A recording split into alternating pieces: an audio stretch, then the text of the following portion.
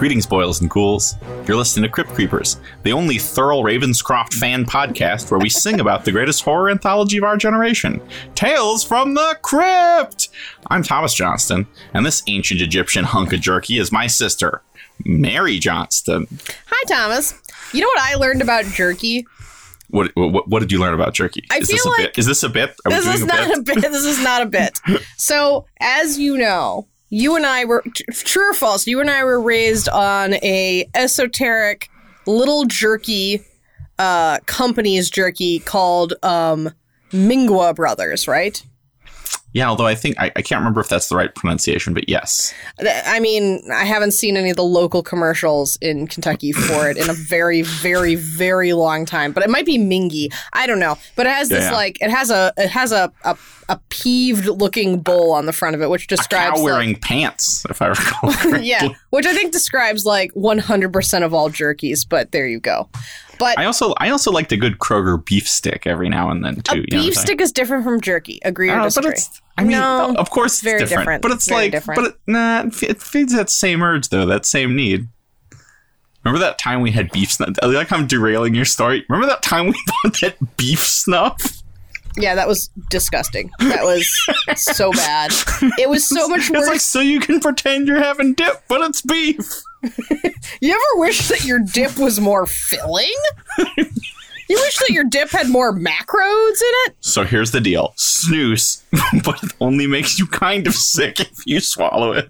But here's what I've learned. I like jerky that is bone dry. I don't like jerky that attempts to imply the succulence of steak. Yeah, I know what you mean, although I have been known to enjoy some Old Trapper from Kroger's beef jerky every now and then, and that has a little bit of that weird moisture, that strange sheen of oil that kind of pervades it. I don't know. Now that I think about it, every time you visit me, I don't know why I don't ask you to bring that jerky. Do you realize that I mail order that jerky? Oh, man. So does it mean you get an unreasonably large quantity of it? No. They have pretty reasonable shipping rates and packaging. It's like a FedEx envelope. This is not brought to you by Mingwa, Mingy, or however it is pronounced, jerky. If it was, I probably would know how to pronounce it. We should fix it in post. But I would be happy on our new social medias to give them, to throw them a bit of a bone, because it is damn fine jerky. It'll turn out that they and John Kassir are the only two accounts that the Twitter account follows. Either that or it'll be like, ma'am, this is a child. We are a family company. We're a family company. How dare you bring it up on your smutty little podcast about where people filth? Say swears. Yeah. Well, what are you going to do? Although, I mean, I think we deserve some credit for, I feel like Tales from the Crypt podcast. You could definitely imagine ones where they're like, boobometer, no boobs in this episode. Yeah. Which is funny because this episode is strictly boobs. And by that, I mean people acting foolish and not making much sense. Yeah. I mean, This one is, what is it? Too dull for this is garbage. No, I don't know. This episode is hard to talk about because it's not even enjoyably bad. No. Well, with that ringing endorsement, boo boo boo boo boo boo boo boo boo boo boo boo.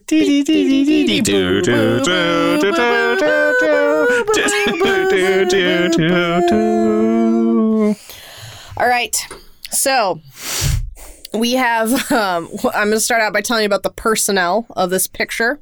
Oh, maybe we should name the episode too. Name and shame. Oh, yeah. Well, they clicked on it, so they know. But this is Lower Birth, and it's not spelled the way you think it's going to be. It's spelled with an I, it's spelled with an E, not an I. Golly gee, like on the Titanic. Oh, wow. Is it about boats? No, it's not.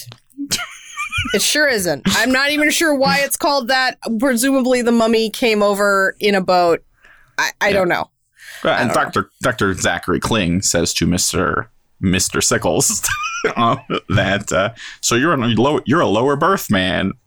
Yeah, but what does that mean? When he says that definitely has a certain kind of like, hello, sailor kind of energy to it when he says it. Yeah, but doesn't have any payoff, which is a problem. Oh, really? Wow. In this episode? Yeah. Baffling.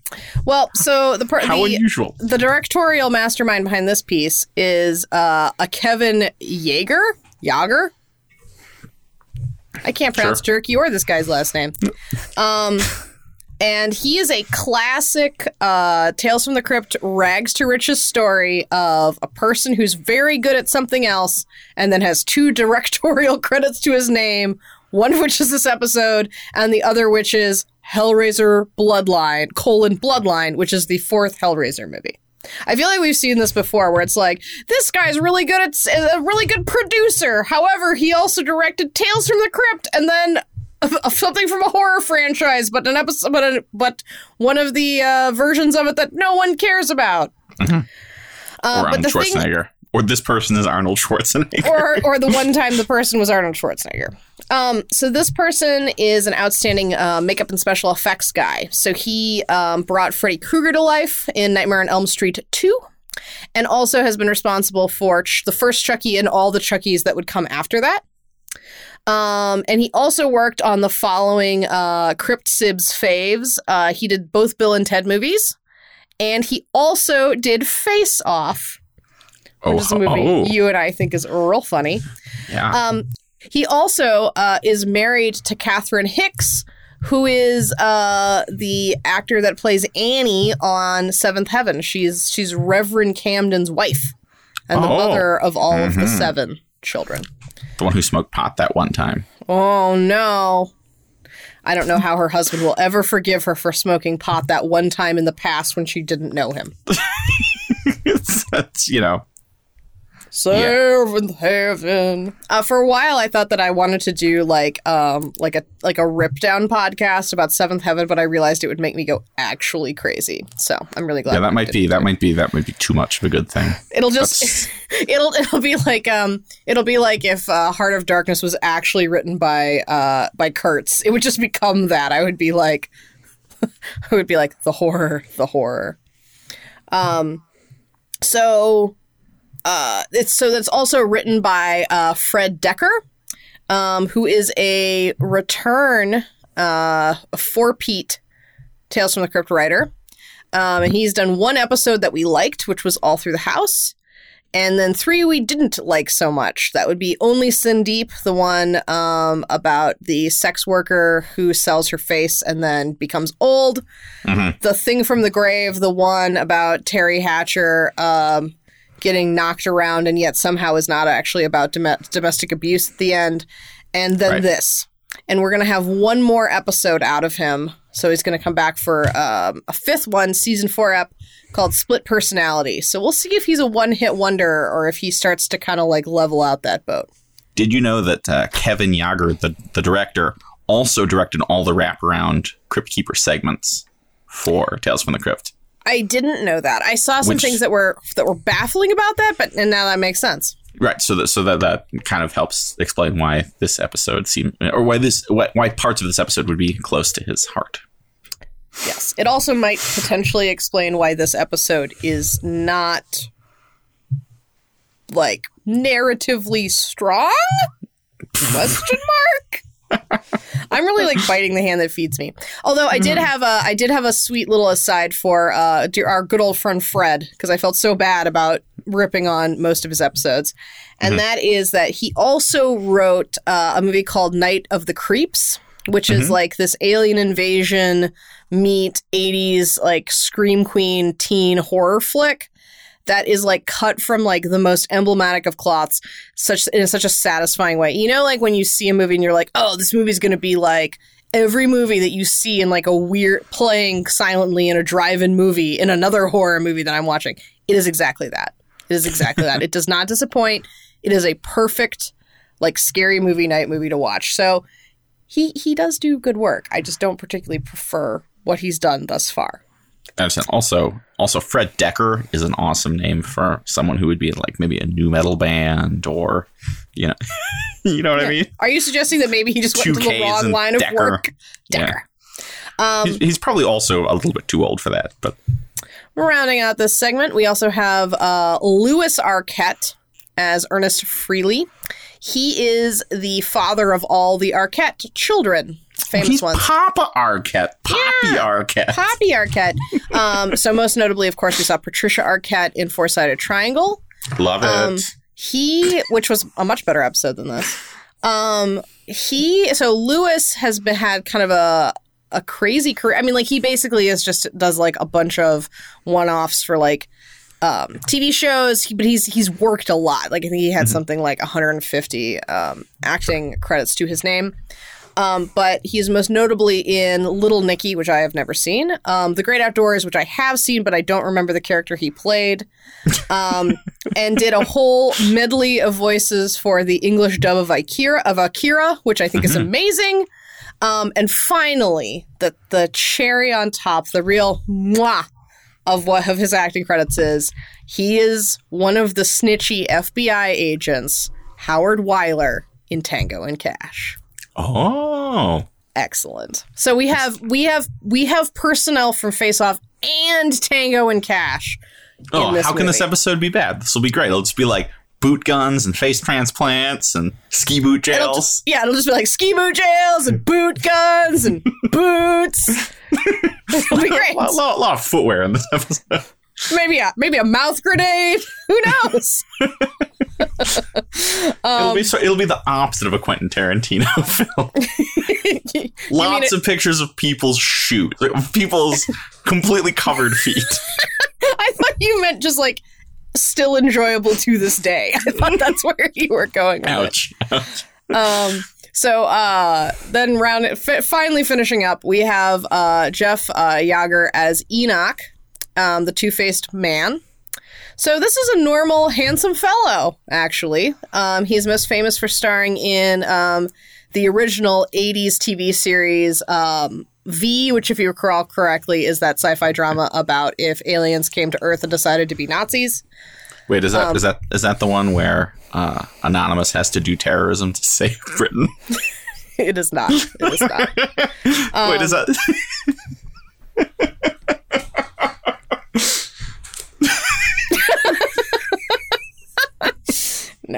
No. They did have. I think Sci-Fi did a reboot of it. Like, no, they did. They fully did. Like the mid-aughties, but I did not watch it. I'm familiar with V. Yeah. V. But of it's course, for Vendetta. Of course, he is clearly in this role. Like, I looked at it and I was like, it took me an embarrassingly long amount of time, like 10 minutes of looking around and be like, why is he in this? It's really weird. Well, he's Kevin's older brother. Oh yeah, I assume there was familial connection there. He's Kevin's older brother. So that's why he's in this. I mean, he's not like, it's usually when you see people in this, like, playing characters that require vast amounts of makeup, they're kind of like, that's what they're known for. Sure. Like the utility monster from Corman's Calamity. Exactly. Or like the guy who is like all of the creatures in Pan's Labyrinth. Mm-hmm. Right? Like, that's his deal. He's like a very physical actor. He can handle it. He's able to own it and work it and make it look good. Right. This guy is this guy's older brother. I'll leave it at that. Sure. Yeah, they're an artist and a technician. It's like Andy Serkis and being like everyone's favorite mocap. Yeah. So would you like to tell us what this episode's about? Sure, that we've been maligning. Love springs eternal for Enoch, the abused two-faced man, and Myrna, a mummified slave girl. Curses, thrills, surprises. No, wait, that last part is a lie. Turns out they're the Crypt Keeper's parents, for some reason. Backstory you never know you needed. Supernatural promises that don't pay off. It's a real 5-star episode. Ding! That's me giving a double thumbs up. Ding! All right. So, what's the story? What's the moral here? What is to be learned? I mean, there's a ton, to be honest with you, there is a ton to be learned from this episode, but like, what is it trying to teach us? Let's start there. I think this episode, is supposed to be about, like don't have slaves, don't abuse people. framing people for murder is wrong. Curses don't mess with curses. Golly, don't steal mummies. Don't steal a mummy, and then don't steal that mummy's necklace.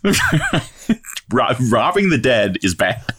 I think that if you were trying to, you can see that what they want to tell here is some story about that Enoch possesses deep wells of humanity and is every bit as deserving of happiness as anyone else, and that denying that happiness is evil and will be punished by fate. And also, mummies need love. Yeah.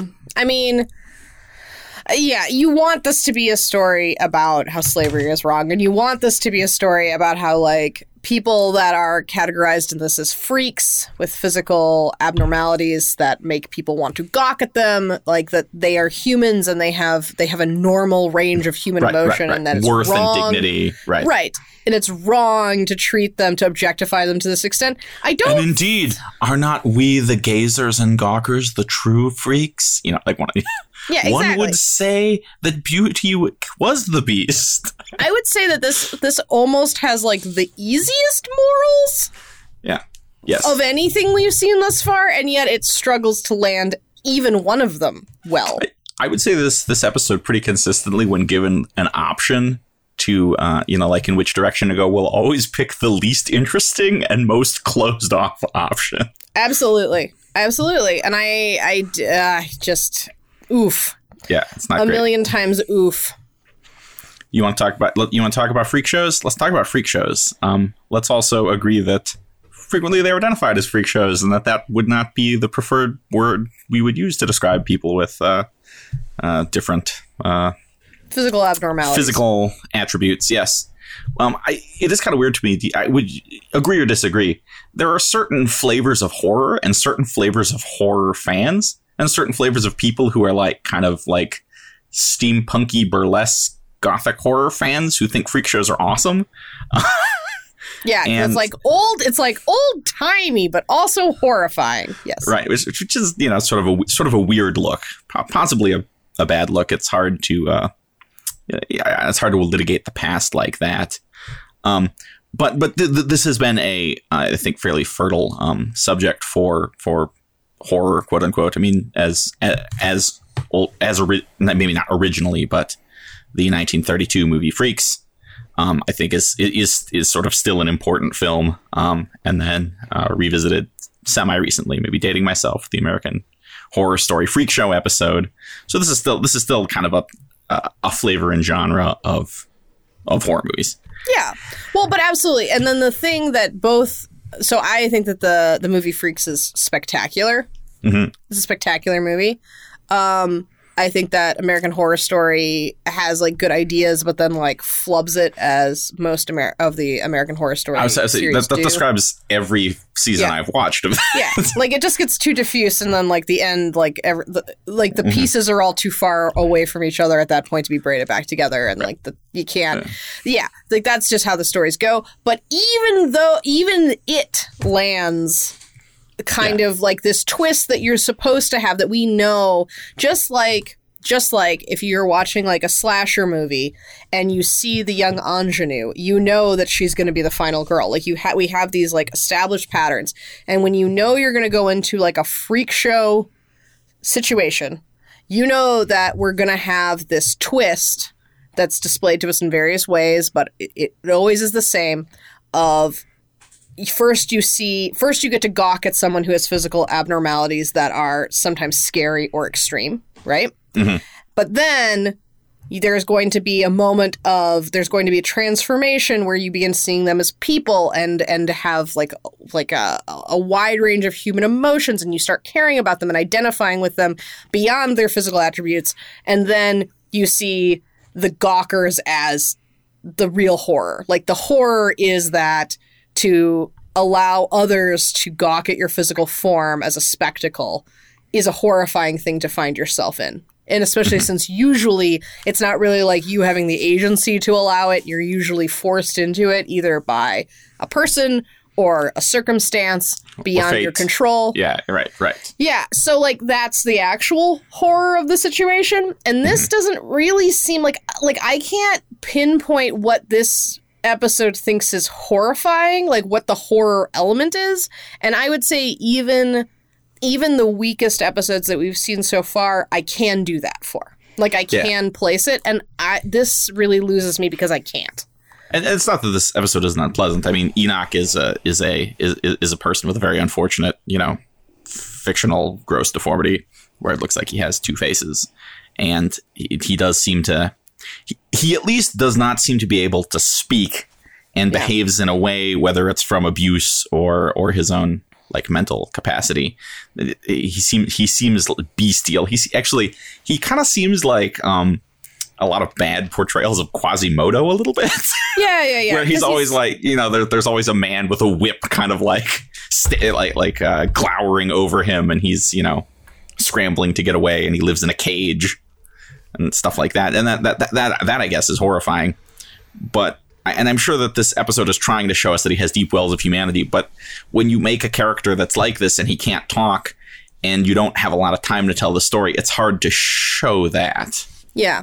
I mean, the thing that I think lands the best is when so basically the situation is we don't know where he came from, or we don't know anything about his backstory at all, right. Or even his perception of his situation. We know that he's afraid, and we know that he is like sad and that he is treated badly. So we feel bad for him. We're sympathetic to him, but we never turn towards understanding him enough to empathize with him, and that's bad. It's like it ruins the story. And it's a mistake in the way the story is told. Yeah. And so he's owned, quote unquote, by this guy, Mr. Sickles, who then rents him out to the freak show, which also felt like a crazy, like convoluted, unnecessary, like, are you just trying to shoehorn characters in here? Like, why is it just owned by, like, but in some sense, maybe that is necessary because you need people who can talk to each other. And if Enoch can't talk, which again, why he can't talk, I don't know. As a decision, right? Like, you're kind of waiting. During this episode, I was waiting for there to be, after he's shown in the cage, for him to be like, I know what you're thinking, or you want him to, you wanted him to be like, you want him to kind of like X-Men. have an aside and show, and show that he is reading Shakespeare in his free time or whatever, or the scene that is in every show like this, as you alluded to, which is like where you find out that that Tom Thumb is married to the bearded lady, and that like everybody's like playing cards and like, or that he's just a normal people. He's just a normal guy. Like he's like sits down and has a beer at the end of the day. Like right. Or that like the cage is for show, although that would whatever. Like they make him fully a sympathetic and not an empathetic character, and that's a problem. Yeah. The only time I did feel like they knew what they needed to do is when Sickles, the guy who's like, I own you, and he's like throwing him in cages and whipping him, and it's just like generally a real bad dude, notices that he has noticed the mummy girl next door and is looking at her longingly, pining after her, and he mocks him and is like, you think you're normal enough to deserve a family? A normal life? A family? Right, yeah. Which I also thought was really funny because like, I'm like, well, so all of these people are like carnival workers, like, we have had no example that they have normal lives either, which would have like, which then could have potentially been like an interesting twist where it's like, no, you're in show business. You're going to be a freak and a weirdo like me because I can't like have these things in my life either. But like, there wasn't even really anything like that. I thought that that's where the Dr. Kling piece was going with it, with like being like, and if you touch her necklace, you're castrated. I was like, oh, maybe this is going to be like a weird meditation on show business and procreation. But it doesn't. What's funny about this, though, is remember Dr. Kling, who is maybe not the only, but is easily the best performance in this episode. Oh, it's the only performance I enjoy in this. I was so happy when he showed up. He's great and weird, and we can talk about him in a second. But you see him playing cards with I can't remember what they're called, the Littles, the family of little people. And you see he's playing cards with like the son and the dad in that family or whatever. So you're kind of like, oh yeah, you guys understand how these stories are supposed to go, that like you're supposed to see that, these people are, it's half of it's a work and, all that kind of stuff. So, people presumably kind of have lives. So it's pretty bungled. I do think that we do have to give at least some kudos to this episode to say that the no matter how, certainly people entered these agreements to perform like this many times. In many cases, you'll read stuff that's almost like apologizing for this, and that, this was for some of them the only way they could make a living and things like that. For many people. Yeah. I mean, this right. I don't think was like I don't think many people who participated in freak shows were thrown into a cage at the end of the day. Like, right, that's right, not. Right. But at the same time, guys like P.T. Barnum were exploitive monsters who, these people were not given a fair shake. But at least talking about this in explicit ownership and slavery terms is at least interesting, or at least being like, this is wrong. It's wrong to treat people like this. But that's a real low bar to hurdle. It's a real low berth to step over. Mm-hmm.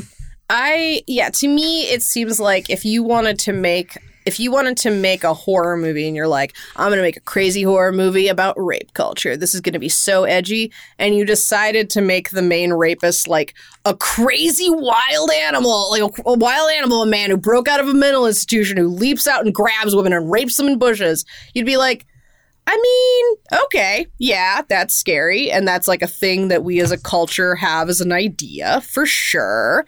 However, if you want to make like a point with this, it would be way better if you made like the evil person like a handsome guy they went on a date with who then raped somebody. Like, that's like way more interesting. Like, yes, we have this idea that, you have people getting objectified in like the most extreme sense of the word, and gawked at and treated as not human beings. And then like, it's easy to imagine at the end of the day they just get put in a cage, but like, that's not real. That's not that's not truly interesting. That's further fetishizing the situation. Isn't it so much more horrifying that people like P.T. Barnum profited knowing that these human beings like had normal lives, like were normal people? Like, that's way creepier. It's like if you buy into this idea that like slave owners were like, yeah, I mean, black people are just dumb and they're not really humans. They knew that they were humans. They saw them. They sold their own offspring, who they knew were their kids, into slavery. Right. Like, they knew. Like, it's that's way worse. Like, they didn't buy what they were selling. They used it as an excuse to do horrible things to other people. That is the case here. And to undermine that by making him such like a beast is so dumb. You just can't get over it. And he's completely deprotagonized too, as you're saying. But I mean, even he can't even castrate and murder his owner to achieve freedom without the outside agency of some sort of ancient Egyptian curse. He can't. Yeah. He doesn't even get to do that. We don't even get to see him do that. Like, we don't get to see him murder a guy that we know whips him on a regular basis. Like, that's so crazy. Yeah. Yes. We don't even have the catharsis of that. There's even so the other character in this episode is the mummy, Myrna, who is a 16-year-old Egyptian slave girl who rejects the pharaoh's advances and is, I guess, like forcibly mummified or something like that. Buried alive, which would actually not turn her into a mummy, but okay. Yeah, sure. Because mummification is a process that you pretty much have to be dead for, since they need to drag your brain out through your nose. But okay. Right. Yeah, but okay. Right, sure. But I was one. Did you? This is embarrassing to admit, but the first time I watched it, I was like, "Where's the actress credit for Myrna?" No, that drove me bananas. So I feel like this to me is the ultimate sign. I know we give them credit for this, but like, I don't think the people writing this story or directing this story or putting together this story have like a firm, purposeful hand on the parallels that they want to draw between Enoch's existence as a freak in this freak show and a mummy from Egyptian, like from Egypt, who was explicitly a slave. Like, they should. It's all there. You can like see it, but like, they don't seem to like have the follow through, and to make me feel like it is there, and that makes me also feel furious. Yeah, it's like gestures towards it. So I mean, so breaking it down. Number one, why do you have a Chekhov's mummy who you're like, she's going to move, she's going to walk around, she's going to, and she just the best you get eyes. her opening her eyes. I'm going to ask a really naive question. Is Myrna played by an actress or is Myrna a puppet? I think she's a puppet. Yeah, when I watched it again, I think that she is not a person, or she's not a puppet. There's not a human in there. You know, she's a puppet. I think so too. But again, with it making all the wrong choices, you know, right? We have a mummy. We know she's going to come alive at some point. All we see is her open her eyes. We never see her move. What a wrong choice! You're a supernatural show. You want to see that mummy like you know, go crazy on the freak show, right? Or like stagger. Actually, I mean, I wanted to see her like twist someone's dick off. Or even you don't even have to, or even subvert it a different way where we see that Enoch is basically like a monster man or something. But at night, he comes alive and is gentle and sweet and beautiful. And Myrna comes alive and she's beautiful and sweet and gentle with him. And they have, you have some sort of scene, a wordless scene where we see them come alive. And it can be, I mean, my hair is standing on it. That could be really creepy, but also really affecting, where you see they sort of have this secret life that is tenderness. And maybe it's all in Enoch's head even. It doesn't even have to explicitly be real, but, you know, it kind of explains it more than there's a bestial man who's in love with a woman who's been dead for thousands of years. Yeah. I mean, that's the other thing, right? Like, it's weird to mock him for loving the mummy because you want a normal life. And you're like, dude, it's not normal. That's not. Yeah, I don't think that Enoch is like choosing something super normal. I mean, she's not alive as far as we know. Right. So, I mean, which is also like a funny aspect of this. That's why I was like, why are they so fixated on like, I mean, I know why they're so fixated on family because this is about who gives birth, like these are the parents of the Crypt Keeper, so that's why they keep like bringing it back. But like it's like so shoehorned in there that it's distracting. Like where when Kling is describing the mummy, he's like, you know, she was buried at 16, murdered before she could have a normal life, have children, and you're like, wait, that's not like the first thing I'd land on there. I think I'd be like, she was murdered. That's terrible. And she was like very young. Like that's enough. Like, so he talks about it. And then you also have like the mocking, like, oh, you're in love with her. You want to have a baby with her. You're like, that's weird. Also, because you know, she's a dead mummy. Like she's a body. Yeah. Like that doesn't make any sense. And then the whole like castration subplot. So the deal is that Kling, come to find out, actually stole Myrna, probably doesn't have a doctorate, and she has this, and he stole her because she has this jeweled necklace on that if you take it off, you'll be castrated, you'll lose your family jewels. Get it? And he bought her, hired someone to take the necklace off. That guy got castrated, and now he's selling her to this guy. Which, let's be clear, also somehow means that the necklace didn't come off. It's the whole thing is so weird. Grisly death. I don't know. Like, yeah, the castration part of it feels like hyper specific and also would be a bad thing to happen to you, but also is not universally fatal. No. And also like the way it's described, you're like, so does she twist your, she grabs and it never lets go. Yeah. Does she like twist your balls off, dude? Or is it just like your sperms all die? Like, because it could go either way. Right. Like how it's infertile. Like, oh, this curse. Curse that affects me, and I find out 2.5 years later when I finally have gotten serious and we're trying to settle down. Oh, it wasn't my narrow urethra. It was an ancient Egyptian curse. I love that backstory for Hank Hill, by the way. That sounds great. And also, what also made me upset about it was I really like the Zachary Kling character. I love how it's performed. Yes. Like it's like by far the best, most magnetic performance in this, and you like know he's not a doctor, you know he's a con man. Yes. But he also has this like little edge of devil in his performance. This anticipates a question I have for you.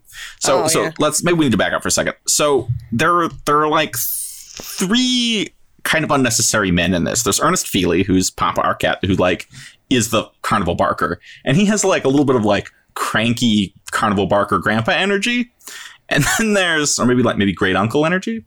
Then there's Mr. Sickles, who basically is sort of like a mean country simpleton a little bit. I don't know. He's just he seems like the kind of guy, a prospector. He's yeah, like he seems like the kind of guy that you would like like your family would go buy a Christmas tree from his Christmas tree lot every year, but you also would be like, I don't really want to talk to him. He's scary.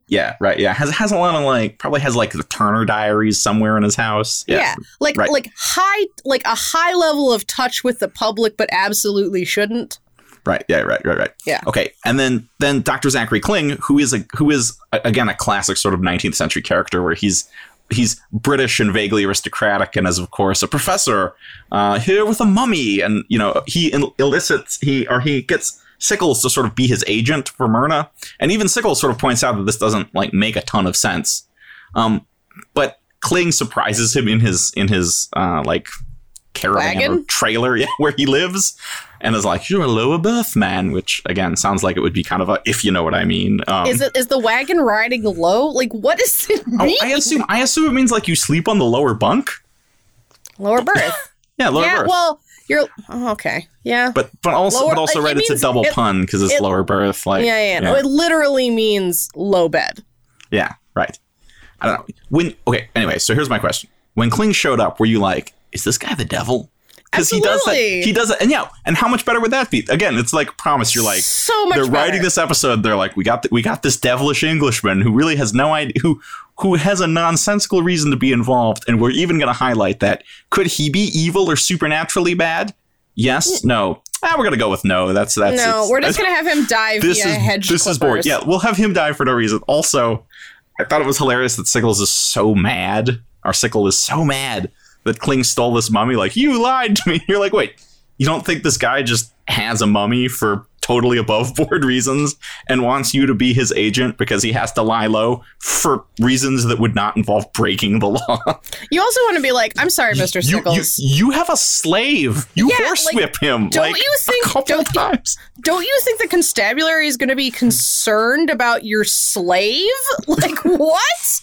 Like, I don't know. That whole thing is just so weird. And then another like Tales from the Crypt trope is played out here, where Kling is like the most easily stabbable person alive. Oh, yeah, it's completely accidentally stabbed, like he's a water balloon full of blood. Yeah, yeah, like that hedge clippers like goes into him as if he is a like softened stick of butter. Like, which again, this is more examples where there's stuff you don't have to do, right? Like you can just have, if you even think that you need Mr. Sickle and it can't just be Kling. You could even have them be rival agents in the company. Like Kling has the mummy and Sickle has the, as Sickle is to Enoch, so Kling is to Myrna, and they could be like feuding. They could fight about money. Yeah, I mean, like if we're going in that Sickle is a bad guy, which he like clearly is, he can just murder Kling for, like totally selfish reasons. It doesn't have to be like one of these like whoa kind of things.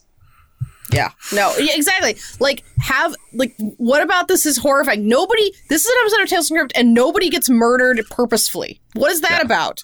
Yes. Not what I signed up for. I also think that it's interesting. So, on the topic of Myrna, and I know that this is me bringing my modern politics to this story, which is from the 50s via the 90s. Right. So set in the 18th. Yeah, set in the past, the carnival barker past. For just one nickel. I feel like you should draw the irresistible comparison to Enoch and a literal slave in terms of experience. You absolutely should do that. But then to go to bungle that is horrifying. To then go even further and never make her feel human, like not even hiring an actress to play her. No, 100%. And to your point, like not having any sort of like fun follow through where she like you actually get to see her like walk up. Mm-hmm. Like further, like wake up and like walk around, further denies her of any agency she can have.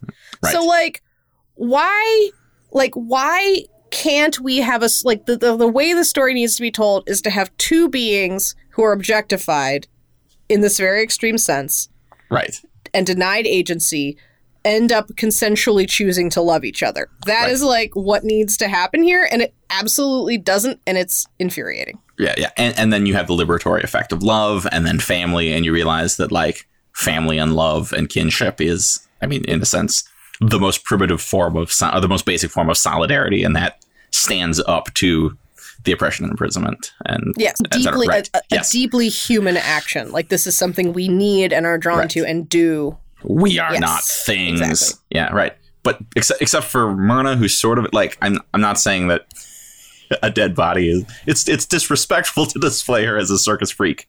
But also, if she is just a body, she's just a body. She's Right. not. My moral code has a bigger issue with the fact that she was like removed probably under illegal circumstances via colonialism than I have an issue with us actually looking at her. She doesn't need to be stolen by a riverboat gambler. She needs to be stolen by a British explorer and put in a Right. Well, museum. so right. Like that's exactly. This is the wrong kind of paying money to That's my gawk at issue. her. But if like, right, like I don't like, I have issues with it, but like I don't have issues with like having people on display at museums. I'm like, how did they get here? That's what I have issues with. No. Sure, 100%. There's this has that thing where you can see they're sort of making gestures at depth, and you're like, maybe I can kind of decode what maybe you think you're trying to say, but it's just not. Yeah. It's a big mess. Or it's not even a big mess, actually. And this is just kind of lazy. They just don't do any of the work, and so it's limp. Like whatever that dude that Kling hired to remove the necklace, but apparently couldn't undo a clasp's castrated penis. Right. Yep. Right. Yes. I wonder what you'll be rating this out of. No, I have something else. I have something else. I don't think we can have penis icons on our family web. This is a family. This is a family. It's at least a family podcast, website. No. This is a family website. You want to talk about? You want to talk about kind of a good portrayal of this, a good alternate portrayal. You want to talk Coen Brothers here for a second? Yep. Something near and dear to our Norwegian hearts. I am a man of constant sorrow. Soggy Bottom Boys. Yes. Yep. Yeah. Let's talk Ballad of Buster Scruggs. Let's talk Meal Ticket. So I think this it doesn't touch on the exact same themes, but I think this is a masterful rendition of the idea of denying personhood to people who are differently abled and the naked and horrible exploitation of those people. The limbless actor who speaks eloquently and beautifully and clearly is an intelligent and talented person who's keeper. I don't know. What do you call what is Liam Neeson's character's? I mean, if role? I was sort of impresario, if it didn't end the way it did, I guess I would refer to him as like benefactor or agent. Right. But the way it does end, exploiter, owner, monster, keeper. Yep. Yeah. But I mean, anyway, so right, when you see him set up, it's cool. And then what is he, the wingless nightingale or something? Or wingless, there's a songbird reference in there somewhere. I think it's Nightingale because he's supposed to be like Florence Nightingale, yeah. Yeah, you see the Ozymandias speech and you're like, I remember this from Watchmen. Yeah. And then when you see them eating after that, and they're not even really making eye contact, and he's just kind of feeding them, and you're like, they're going to talk, right? Yeah. Like, they're going to be like, oh, big crowd. And like, they don't. whoa. And you're like, well, that feels weird. Maybe this isn't okay. Yeah. Yeah, right. Like, is this fine? This is probably fine. Maybe they just said everything they wanted to say. Maybe this is like maybe they complete. Maybe this is one of those stories where they like kind of complete each other. Like one guy has all the showbiz and the other guy is like all the practical talents and everything. But when he, if you haven't figured out by then, I feel like when Liam Neeson like goes to see the madam in the brothel or whatever, the sex worker, and like kind of almost forgets to turn around. Well, and the way it's played, and then later she's like, it's played because he's like laying in front of that campfire and he's like singing and clearly like drunk and feeling like, like close and warm and good, and he's like, you know what, I feel so good. Right. I'm gonna go visit my favorite sex worker. Yep. And so he straps up and like has him in like a backpack kind of situation. And you're like, and you get this chair. Yeah. And you get the sense that they're like, he's going to go and they're both going to have sex with a sex worker. Like that's what you think is going to happen. Right, yeah. And then when you see him set him down, you're like, oh no. Oh no. And then like, well, and even then the sex worker's like, so you want to like your buddy? And he's like, nah, he's fine. And there's even sort of a reference of like, one time we tried this. And that was was a bad use of my money. And you're like, oh no. Yeah. Oh. Yeah.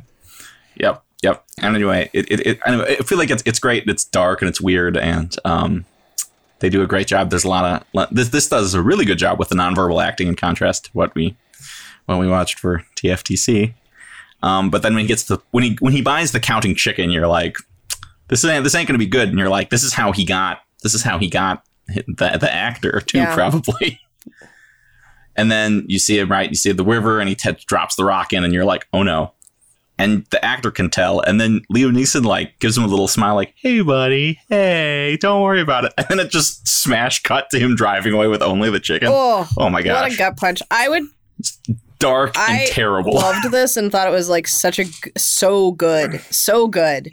And made so many smart choices. I'm going to give it the highest compliment I can give anything and say that it felt like something Flannery O'Connor would write.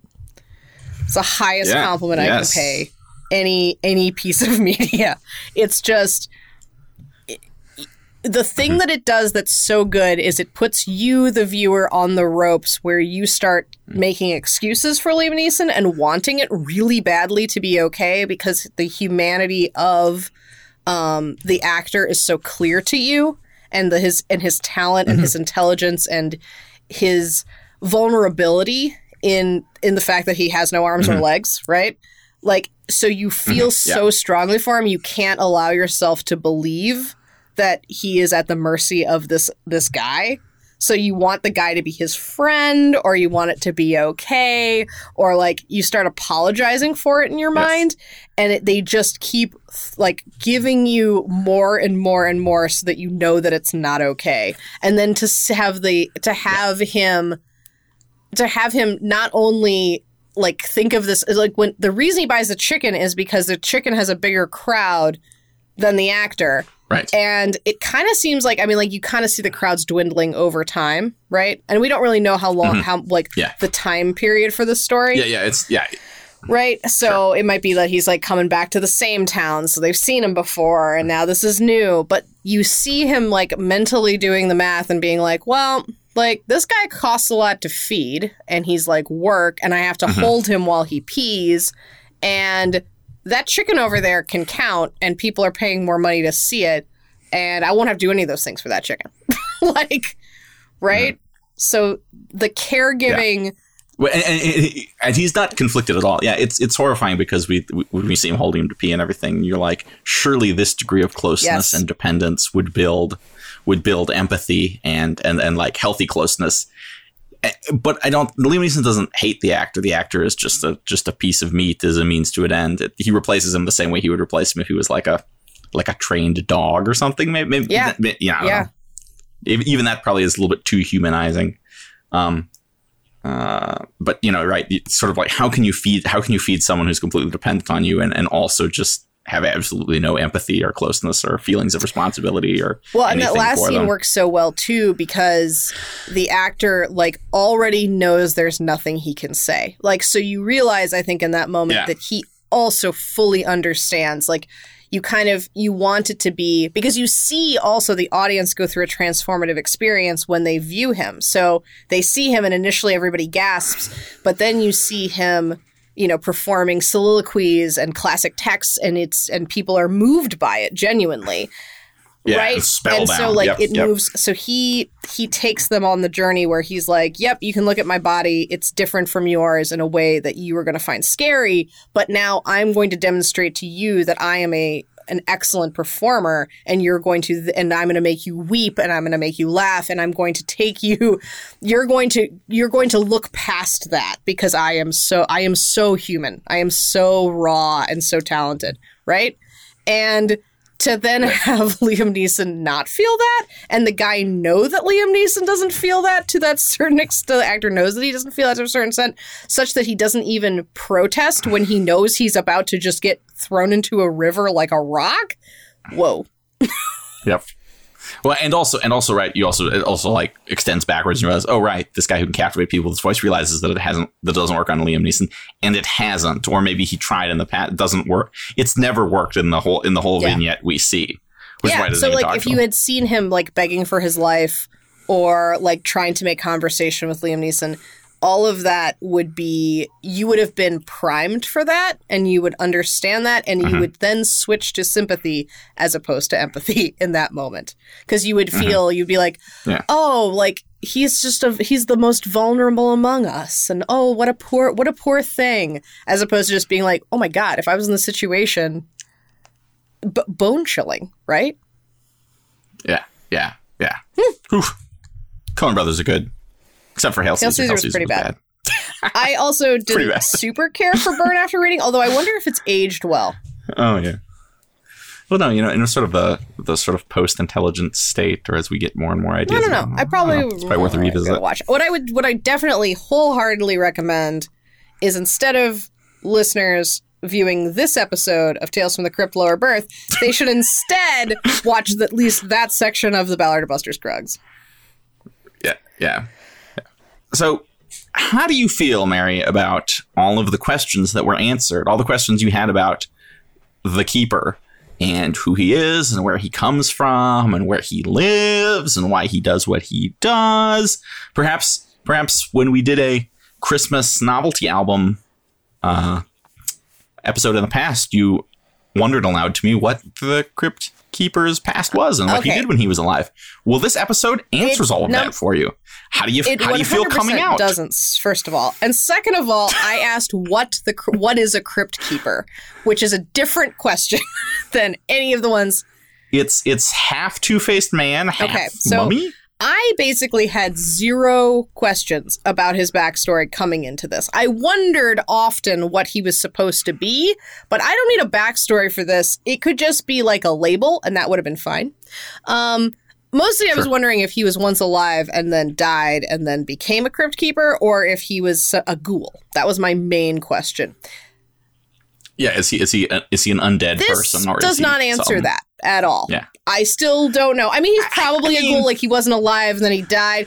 Yeah. I don't think that baby with no nose. I mean, it looks pretty. But still, keepery. He's supposed to be half two-faced man, half mummy. So he is kind of a man, but he's kind of a dead man. Like, that's weird.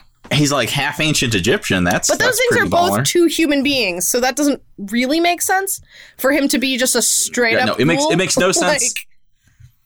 And his parents are dead, and he's in the same room that we see him in. So does he never leave? How does he know about pop culture? Where does that weird castle thing that we go through with all the little doors, and it's like MST3K? Did somebody just build that on top? Number one, that question is not answered for me. My second question, is he human-sized? Still not answered. We don't know. I don't know. What is the size of a half two-faced man, half mummy? We don't know.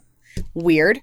And then, so I think I was a little slow on the uptake. I didn't realize it was the exact same room that cave, which, by the way, was also like such a poor decision. Like, if you want to show that these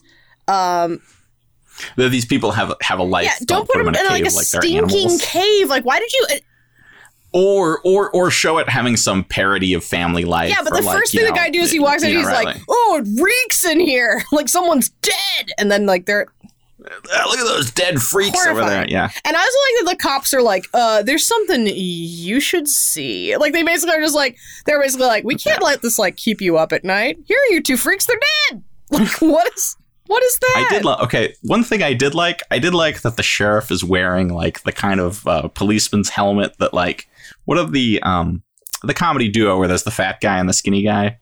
Oh, Laurel and Hardy. Yeah, the police chief or sheriff or whatever is wearing like the kind of police helmet that someone who would be chasing Laurel and Hardy or like Billy Clubby guys who are trying to steal pies, just steal from James Adobe in kind of a Mightn't I the Gristle kind of costume. Yeah, it's a yakety sax cop. You cannot take him seriously. No. I feel like the episode doesn't know that it's funny. They're just like, no, this is historically accurate. Yeah. This is what a policeman in 1870 St. Louis would wear. How dare you, sir, think this is funny? Yeah. I'm sorry, do you think the police are funny? It's also weird. Like, well. Yeah. It's also weird because you're like, wait, the mummy got pregnant? Wait, the mummy can like move around? Wait, the mummy can give birth? Is she alive? Is she dead now? Is the Crypt Keeper just a poor little widowed boy? They also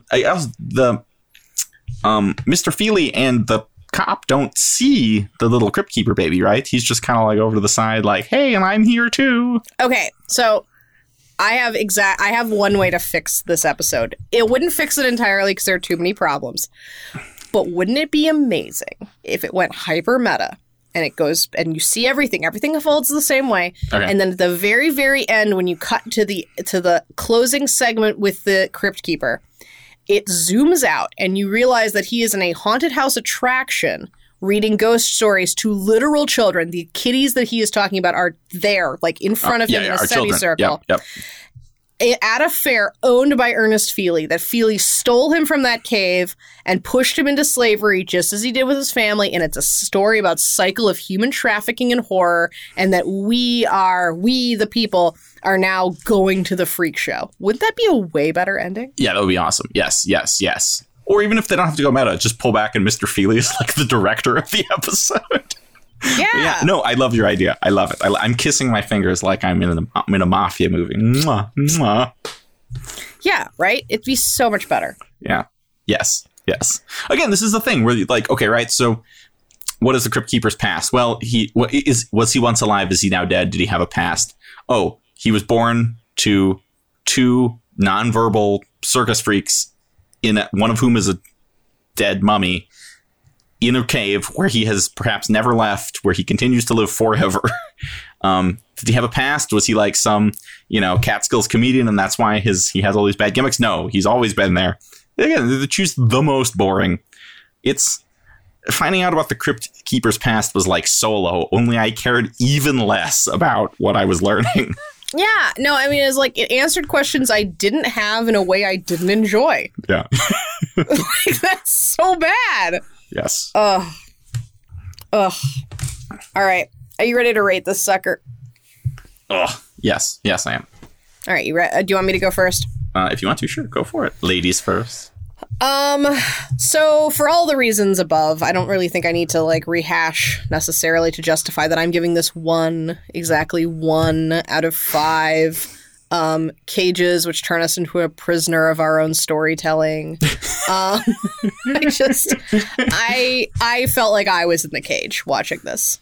I have one of those, but it's a cage of my own insecurities. Yeah, of course. We all do. That's the universal cage that we as humans find ourselves in. We're all in the same cage. Some of our cages are bigger than others, though.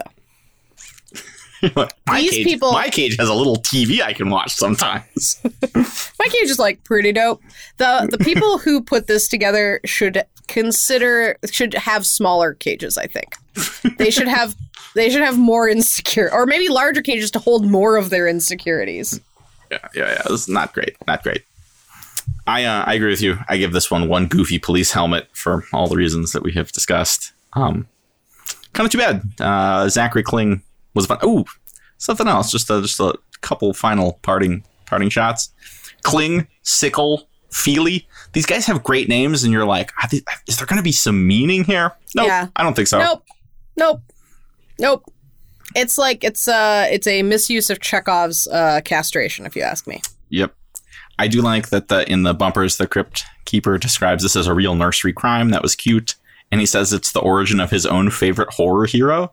So he's his own favorite horror hero. I mean, really, honestly, if you get up in the morning and you're not your own favorite horror hero, I don't know what to tell you. You should learn to love yourself. Let's get into some Brene Brown, and then you can become your own favorite horror hero. The other thing I wanted to say is when this episode starts and they play carnival music, and I was watching it and I was like, this doesn't even feel weird to me. I've been watching a lot of Tales from the Crypt. A lot of these episodes just start off with carnival, with Calliope music. I had the same exact thought. I was like, maybe they saved some money by just like using the same like 9 Lives cat set. Mm-hmm. Yeah. It's actually the same piece of music. They just chop it differently. Mm-hmm. Mm-hmm. Yep. Well, what's your rating? Oh, I give it one goofy police helmet. Oh, one goofy police helmet, yes. Yeah. No. One goofy police helmet down. Next week, we shift gears and turn our attention to a rear window situation where a murderous physician is placed in charge of the only witness to his crimes. More like Hippocratic Oath, am I right? Oh, In episode 15 of season 2, Mute Witness to Murder. what's their deal with making all their protagonists not speak? It's a weird choice. All right. But speaking of speaking, what if people want to talk to us? How can they do that?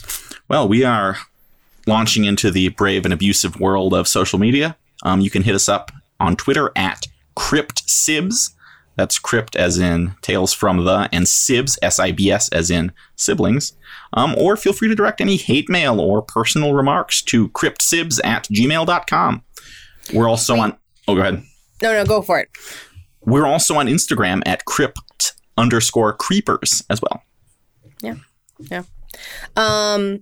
So thank you as always for listening to Crypt Creepers. What's the name of our podcast? Crypt Tales from the Crypt Sibs. Crypt Sibs Save America. Yeah, Mary watches Tales from the Crypt, and I'm here too. Please check us out on Apple Podcasts, Stitcher, or the platform of your choice. It's America. It's your choice, kind of, I suppose, even though everything is run by the same... As the government and corporations say it's okay. Man, now you just I was like, as long as Apple and Google allow you to. Right. Because they own everything. But they also own us. We bend to their whims. So if you would be so kind as to help us out by subscribing to our pod, rating our pod, or reviewing the pod, that would be amazing. And of course, you can find us on our website, outrageousmechanisms.com/crypt-creepers. Till next time, kiddies, maybe think if it's wise to dig up skeletons in your familial closets. For every great story you'll find, there are bound to be a bunch that others will find to be a monumental waste of time.